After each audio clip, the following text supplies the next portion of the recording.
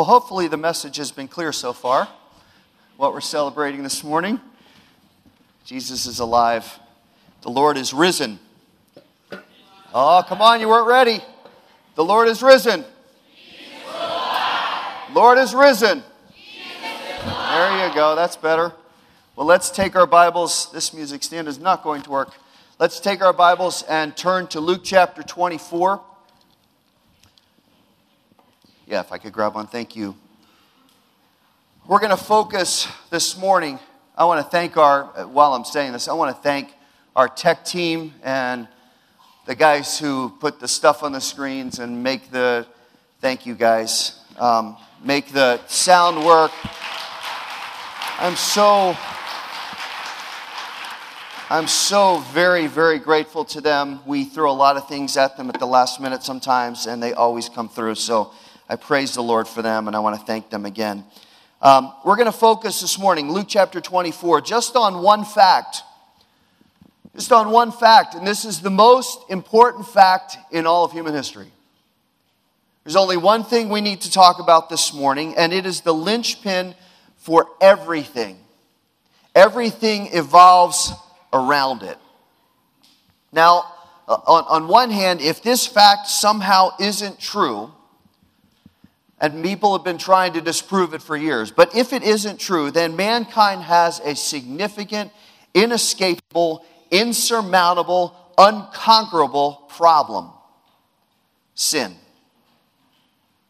If the fact that we're going to talk about is false, if it's not true, if there's no merit to it, if it's just a hoax, then that doesn't make man's position better. It makes man's position worse.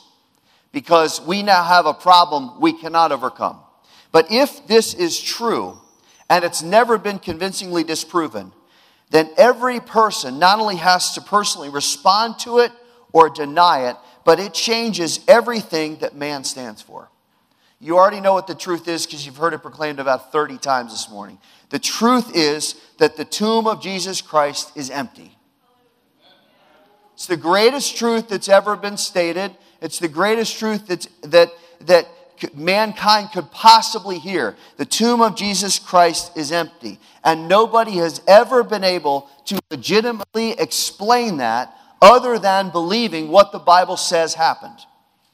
There's no other way to state it. And we'll talk about it this morning. There's no other way to prove something else. So I want to start with our text, Luke chapter 24. I'm sure you know it well. We're going to read verses 1 to 12. And then we're going to look at the facts and the arguments. Okay, Luke chapter 24. On the first day of the week, at early dawn, they came to the tomb bringing the spices which they had prepared.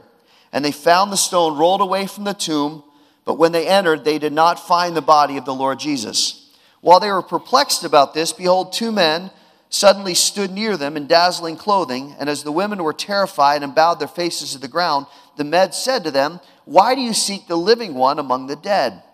He is not here, but he is risen.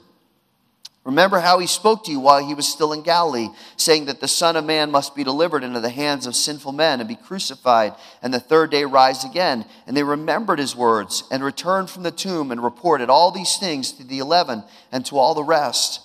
Now they were Mary Magdalene and Joanna and Mary the mother of James, and the other women were with them, were telling these things to the apostles. But these words appeared to the apostles as nonsense, and they would not believe them. But Peter got up and ran to the tomb. Stooping and looking in, he saw the linen wrappings only, and he went away to his home, marveling at what had happened. Now, the skeptic will say, well, that's fine, and you're reading from the Bible, and you're using the Bible as proof. You're trusting what the Bible says. So you can't be objective. You can't prove that Jesus Christ rose again from the dead and that he's alive in heaven right now because your only resource is the Bible. The response to the skeptic would be, you can't prove that Jesus didn't rise from the dead. And the burden of proof is not on me. The burden of proof is on you because the tomb is empty. So we believe it, and the evidence points to it being right. So in order to disprove it, in order for somebody to say, well, you're full of hogwash, it's not true, you're just using the Bible, all right, well then somebody who doesn't believe has to produce evidence that's more tangible and more convincing. Now, while we're thinking about that, I'd like to show you some pictures. I'd like to show you the graves of some other people that had been worshipped and revered as gods. The first picture is Muhammad's grave in Mecca. Muslims believe fully that his body is there in the tomb, and they bow to Mecca 5 times a day, and they make a pilgrimage there once in their lifetime because that's where he's buried. Buddha's body was cremated and placed in a number of monuments. Even one of his teeth is kept in a temple in Sri Lanka. I don't know why, but it is. Joseph Smith, founder of the Mormon faith, was buried in Illinois. His tomb is there. You can visit it today. Vladimir Lenin is in Moscow. You can see his body, actually. You can view it.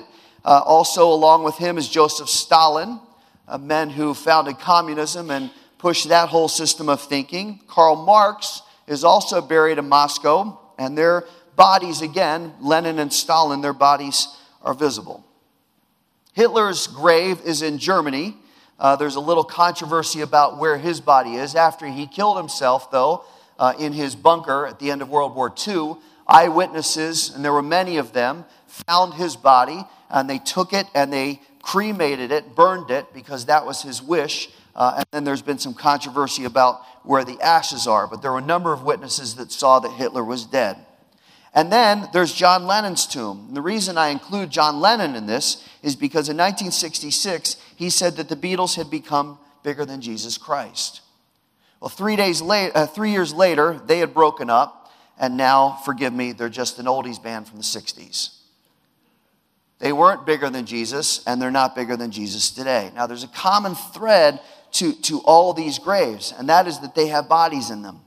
People recognize that the graves are full, and there's no question that the person inside there's no question that the person inside did not defeat death by rising from the grave. Nobody is claiming that those people rose from the grave. Then we get to Jesus' grave. And I want to show you a picture of this. This is the tomb that many Christians and scholars believe is where Jesus was laid and where he rose again. Now, we don't know for sure, but it is a very legitimate possibility that this is actual site based on a number of factors. One is that it's located in a garden. The next is that it's outside the city walls of Jerusalem. It's right at the sheep gate, which is the gate of sacrifice. It has a view of the temple and the Mount of Olives and most of Jerusalem. And the most important fact about this site is that it's right next to Golgotha. And we've got a picture of Golgotha. That was the place of the skull. It's where Jesus was crucified. John 19 says that the tomb was very close to the place where Jesus was crucified. And the tomb itself, we've got an interior picture of that, shows very clear evidence that it was adapted for someone other than the original owner, because the actual grave site was hewn out further. So you've got all these different facts. Now again, we don't know for sure. I can't prove to you today that that's the tomb of Jesus. And that's part of the point, because in contrast to the other graves that we saw, we don't know where Jesus is. And for the sake of argument, for the sake of just trying to see the other side, let's assume that tomb that we just saw isn't where Jesus is buried. And let's see if the opposition's case has merit. The first fact we know is that Jesus was buried. I don't think anybody disputes that. Even believers trust that Jesus died and was buried according to what Scripture had predicted and according to what happened in the eyewitness accounts that we have. So Jesus did die. He was buried. His grave, second of all, was definitely prominent at the time. He was not buried in some hidden cave or some out-of-the-way place in the middle of the night where nobody knew what was going on. We know who the owner of the grave was. It was Joseph of Arimathea, who came and asked for the body.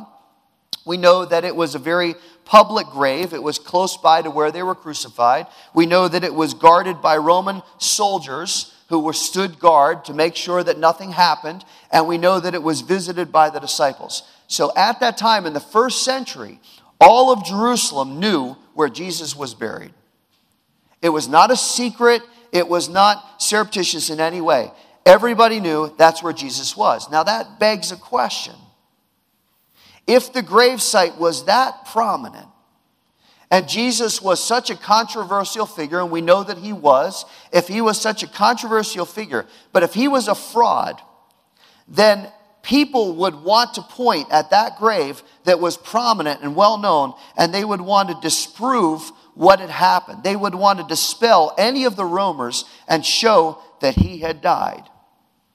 So if the tomb was that obvious, and we know that it was, and he is still there, why isn't there any kind of a clear marker, like with all the other tombs, that says this is where Jesus Christ is laid? And that would be the ultimate conclusion. That would silence Christians forever, because everything in our faith this morning rests on the fact that Jesus is alive. If Jesus is dead, then we go home. We're wasting our time. What the choir sang about, what we sang about as a congregation, it's all a fraud. It's all a fake. None of it matters. We might as well just go to brunch now, because none of it makes any difference if Jesus is still dead. But Jesus is alive, and our faith is based on that. If his body was still in a grave, it would be the greatest archaeological find of all time. It would put the person that finds it on the cover of every magazine, every newspaper. It would be the lead to every evening news. Every website in the world would lead with the story that Jesus Christ's body had been found. So really, it is beyond logical belief that no one can locate the actual grave and the actual bones of the most prominent, most controversial, most important person in human history. Now that leads us back to the garden tomb. We have one more picture. The garden tomb, which I referred to earlier, has excellent arguments for being authentic. And I want you to see what the sign says. My grandparents actually put this sign in the garden tomb. Tell me what it says as a congregation.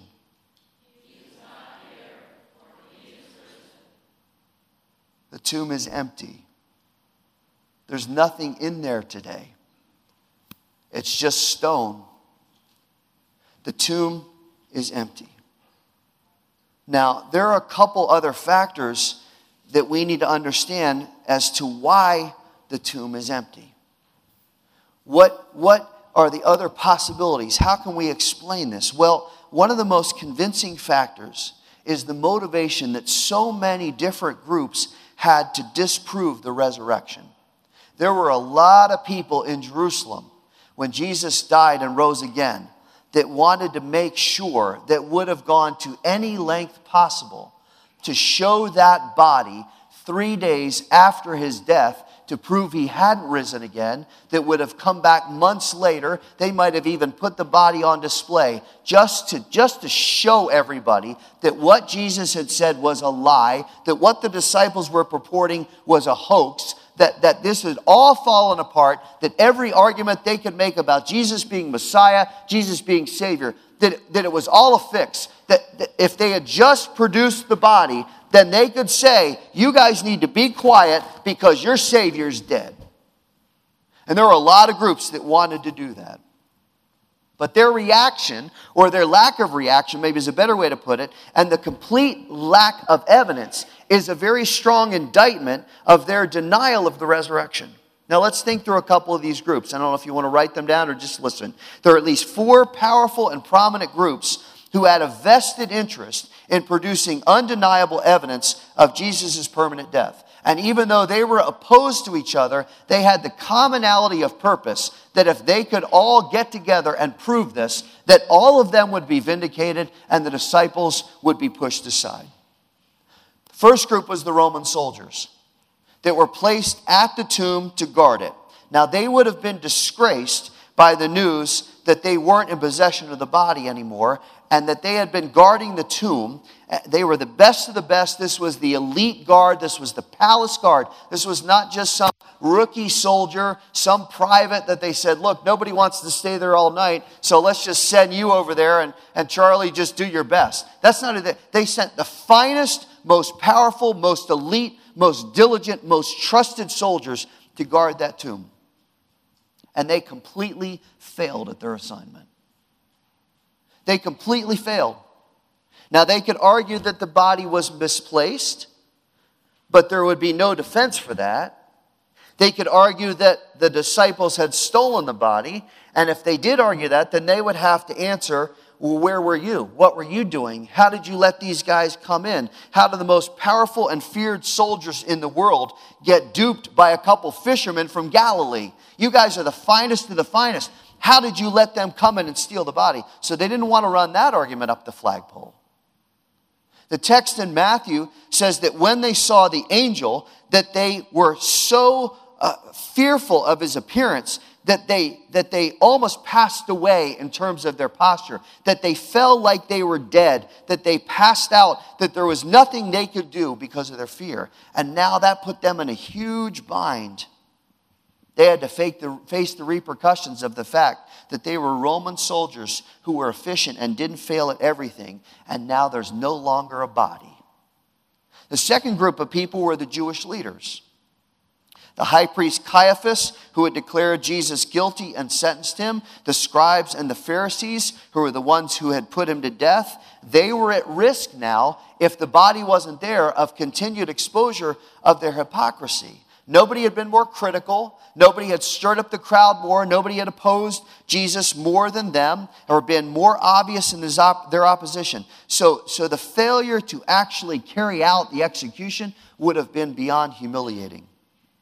Not to mention now that they're dealing with the rumors that Jesus had been right, that Jesus was alive, that he was being seen by hundreds of people, 400 by the time we get to Acts chapter 1. So now they've got to deal with this going around. They would have been the most motivated to find that body and show everybody that they were right and the disciples were wrong. Then you've got a third group. You've got King Herod, and he had a lot to lose. Because you remember his father had heard in Luke chapter 2 that the wise men came and said, where is the king of the Jews that's been born? And Herod, his father, Herod the Great, goes nuts. He starts commanding that every boy under the age of 2 is murdered. And all throughout the nation of Israel, they go and they kill every child under 2, trying to root out Jesus. Now that was his dad. Little vendetta there. Little, we got to make this right by the family. So it would have been to his advantage to produce the body, because that would validate that he was the actual king. And he faced a real populist threat now of not being able to prove that. And then you've got Pilate. Pilate had a big stake in it. He wanted to wash his hands of any complicity in the death. You remember when the crowd was chanting, crucify, crucify, crucify. He says, look, I don't find anything wrong with this guy. There's nothing. I've put him on trial twice. There's no guilt in this man. And the crowd's chanting, kill him, kill him, kill him. And he says, look, I'm going to wash my hands. I'm going to pour water over my hands. His blood is not on my hands. But now Pilate's in a difficult situation because his face is the last one that the crowd had seen pronouncing the sentence. Yes, go ahead, crucify him. So how long would it take for the crowd, who we know was fickle, right, to come back and say, hey, you're the one at fault? And he's got a career to think of. He's a politician. Every politician thinks about his career. Everybody say amen to that. So he would be labeled as a failure. But if he found the body, he would be free of all accusation. See, each group had a motivation. Each group had a reason and the resources to find him on their own. But if they had combined together to disprove the resurrection, to squash any claim that Jesus was alive, they would be driven to substantiate that. They would be driven to say, no, Jesus is dead. He's still dead. He's always going to be dead. And we're going to make sure that you know that every single day that your Savior is dead. And we're going to quell this uprising of followers. And we're going to make sure that you guys are quiet because your Savior is not alive. And the best way to do that when the news broke that Jesus had risen from the grave would be to march down to the tomb, to have the soldiers roll back the stone, to bring the body out, to uncover his face, and to say, look. But they couldn't do that because the tomb was empty. Look at chapter 24, verses 2 and 3. There was nothing there. And that second factor makes the empty tomb convincing. What struck me this week as I was studying was the disciples' reaction to the news. Now let's assume for a moment that this is a hoax. That somehow the disciples figured out a way to either overpower the guards, it's just so ridiculous we don't even want to go there. But let's just assume for argument that the disciples either overpowered the guards or they somehow snuck past them, rolled back a stone that took multiple people to move and would have been loud. But somehow, while the Roman soldiers who weren't allowed to sleep on the job, somehow they snuck behind, rolled back the stone, went in, grabbed the body, came out, and snuck past the soldiers. Let's assume that that's true. Now, wouldn't it be obvious that they would want to brag about that? They'd want to say, look at what we did. We got behind those Roman soldiers and we got him out. But really, their bragging would have been about something even more prominent. Somehow, if they had faked the resurrection and they wanted to perpetuate this fraud that Jesus had risen from the grave, which would be a pretty big accomplishment, if that's true, if this is all a fraud, then ask yourself, why in the world do the disciples write about themselves in such an embarrassing way? Why is it that not one of the 11 disciples that were remaining was there at the tomb? Why was there no anticipation, no expectation, no thought that, hey, Jesus said he's going to rise again, so we're going to be there? If they're going to perpetuate a hoax, they would have said, well, we were there. We saw it when it happened, and we all walked away together. It was wonderful. Or we look at verse 5, and verse 5 says that when the women do get the news from the angel, that they're completely fearful and they don't understand what's going on until they remember later what Jesus had said. And then when they go to tell the disciples in verse 11, it says the disciples didn't say, hey, that's wonderful, we've been anticipating this. They say, you ladies are crazy. You're nuts. That's nonsense. Be quiet. Stop it. How dare you bring this lie to us? Jesus isn't alive. Why would they portray themselves as thinking that it was nonsense and refusing to believe? I mean, talk about throwing them under the bus historically if they're all in this together, right? I mean, it makes them look horrible. And then John 20 says that they were hiding in a locked room, that they were fearful of the Jews. Now, that doesn't make them look very confident. And then when Jesus appears to them, he has to gently scold them. If you look at the text in John 20, he gently scolds them. Why don't we have faith? Why didn't you believe this? Why are you so surprised that I'm here standing in front of you? What's the problem here, guys? I've been with you for 3 years. I told you multiple times I'm going to be arrested, die, and rise again. Why aren't you ready? Why don't you have faith? Why, now that I'm standing here in front of you, showing you my wounds, why don't you believe that? And then Thomas even flatly rejects the idea, and he, because he wasn't there, demands physical proof. Now, if he's in on the hoax, he can't be very happy about that narrative. Because what do we know? When you say the word Thomas about the apostle, what's the next word? The doubter, right? So Thomas is taking a hit for the team here, even though he's in on the hoax. Why would he do that? There's not one positive reaction that the disciples have in Jesus' resurrection. If they're driving the narrative, if they're perpetuating the hoax, why would they do that to themselves? Not to mention the fact that as this continued to go on, it would run out of steam. People would stop paying attention. It would get old after a while. Yeah. Jesus rose again. That's great, guys. Good story. Okay, where is he? Oh, you don't have him? Okay, well, all right, good. I mean, it would have gotten old. But instead, here's what's so powerful. Just the opposite happens.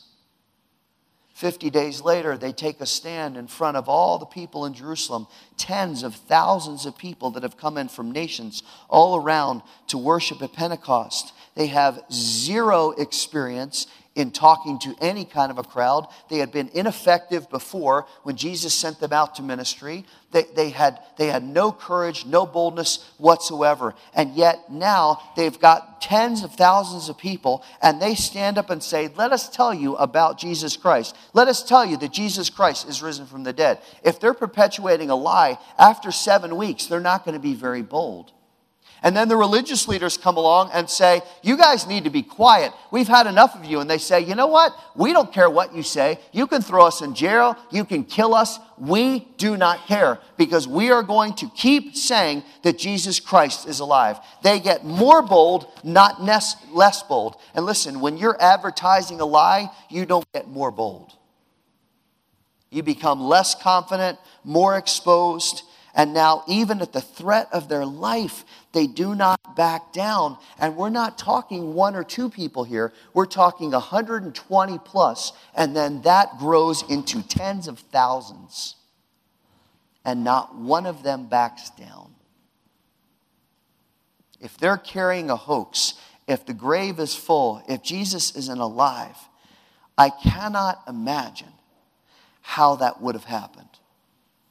So that leaves one more possibility as to why the tomb's empty. And let's finish with this. Look back at verse 5 and let's read again. The angel said, "Why do you seek the living one among the dead? He is not here, but he is risen. Remember how he spoke to you while he was still in Galilee, saying that the Son of Man must be delivered in the hands of sinful men and be crucified, and the third day rise again." You want to know how we know the tomb is empty? Because the Lord is risen. The Lord is risen.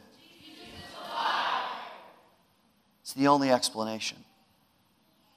It's the only way to understand it. It's the only logical conclusion that Jesus did what he said he was going to do. He defeated sin and death and rose from the grave after 3 days. We don't dispute that he died. We don't dispute that he was buried. That was necessary to defeat sin and death. We do affirm this morning that he rose again. Because the evidence proves it, and the absence of evidence proves it, and the disciples verified it. And here's what makes that so absolutely essential to understand.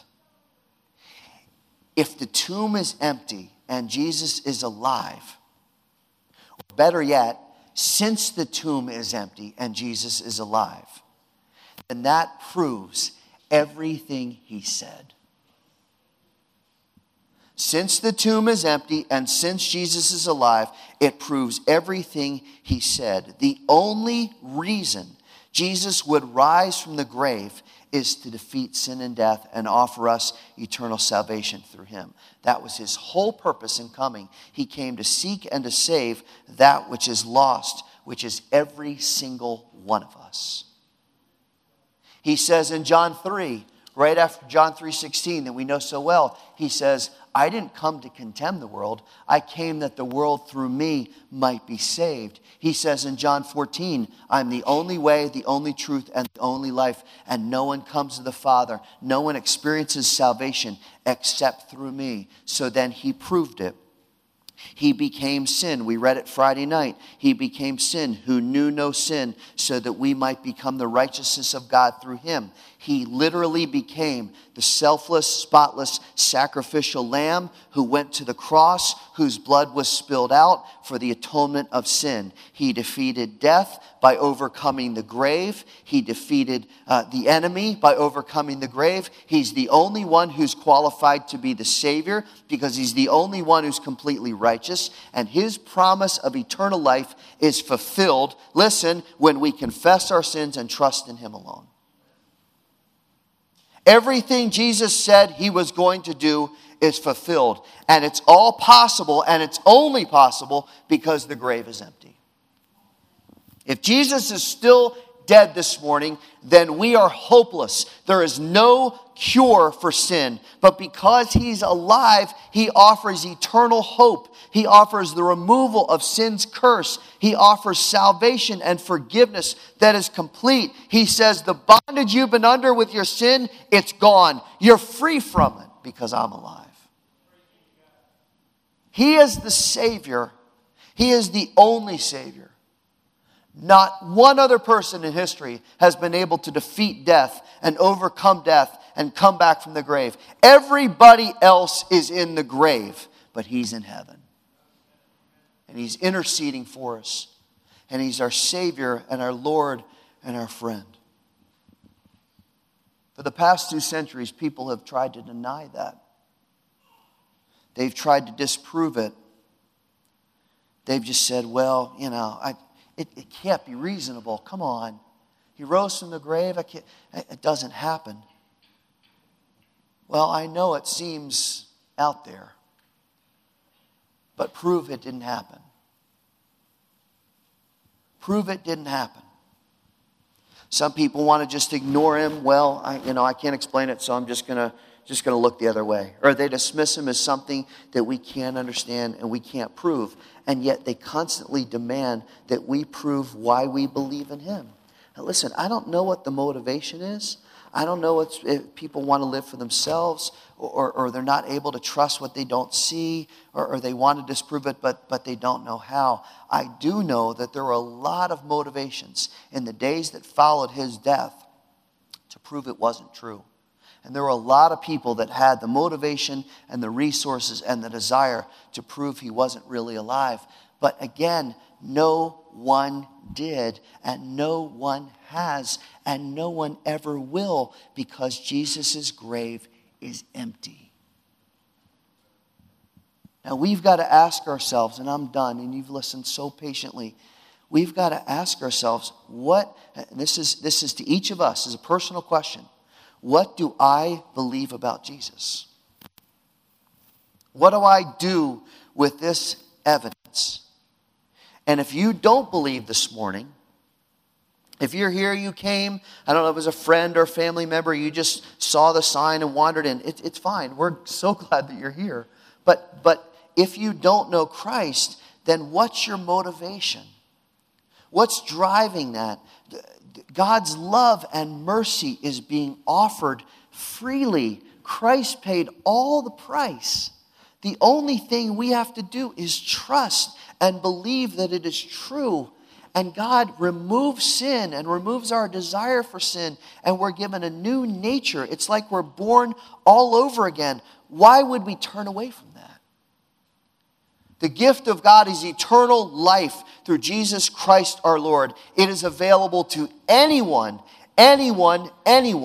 who believes that he is the only Savior. It is available to anyone, no matter what your past is, no matter how awful it is, no matter how much sin you have, no matter how much guilt you have, no matter how much you feel unworthy. Listen, we're all in that spot.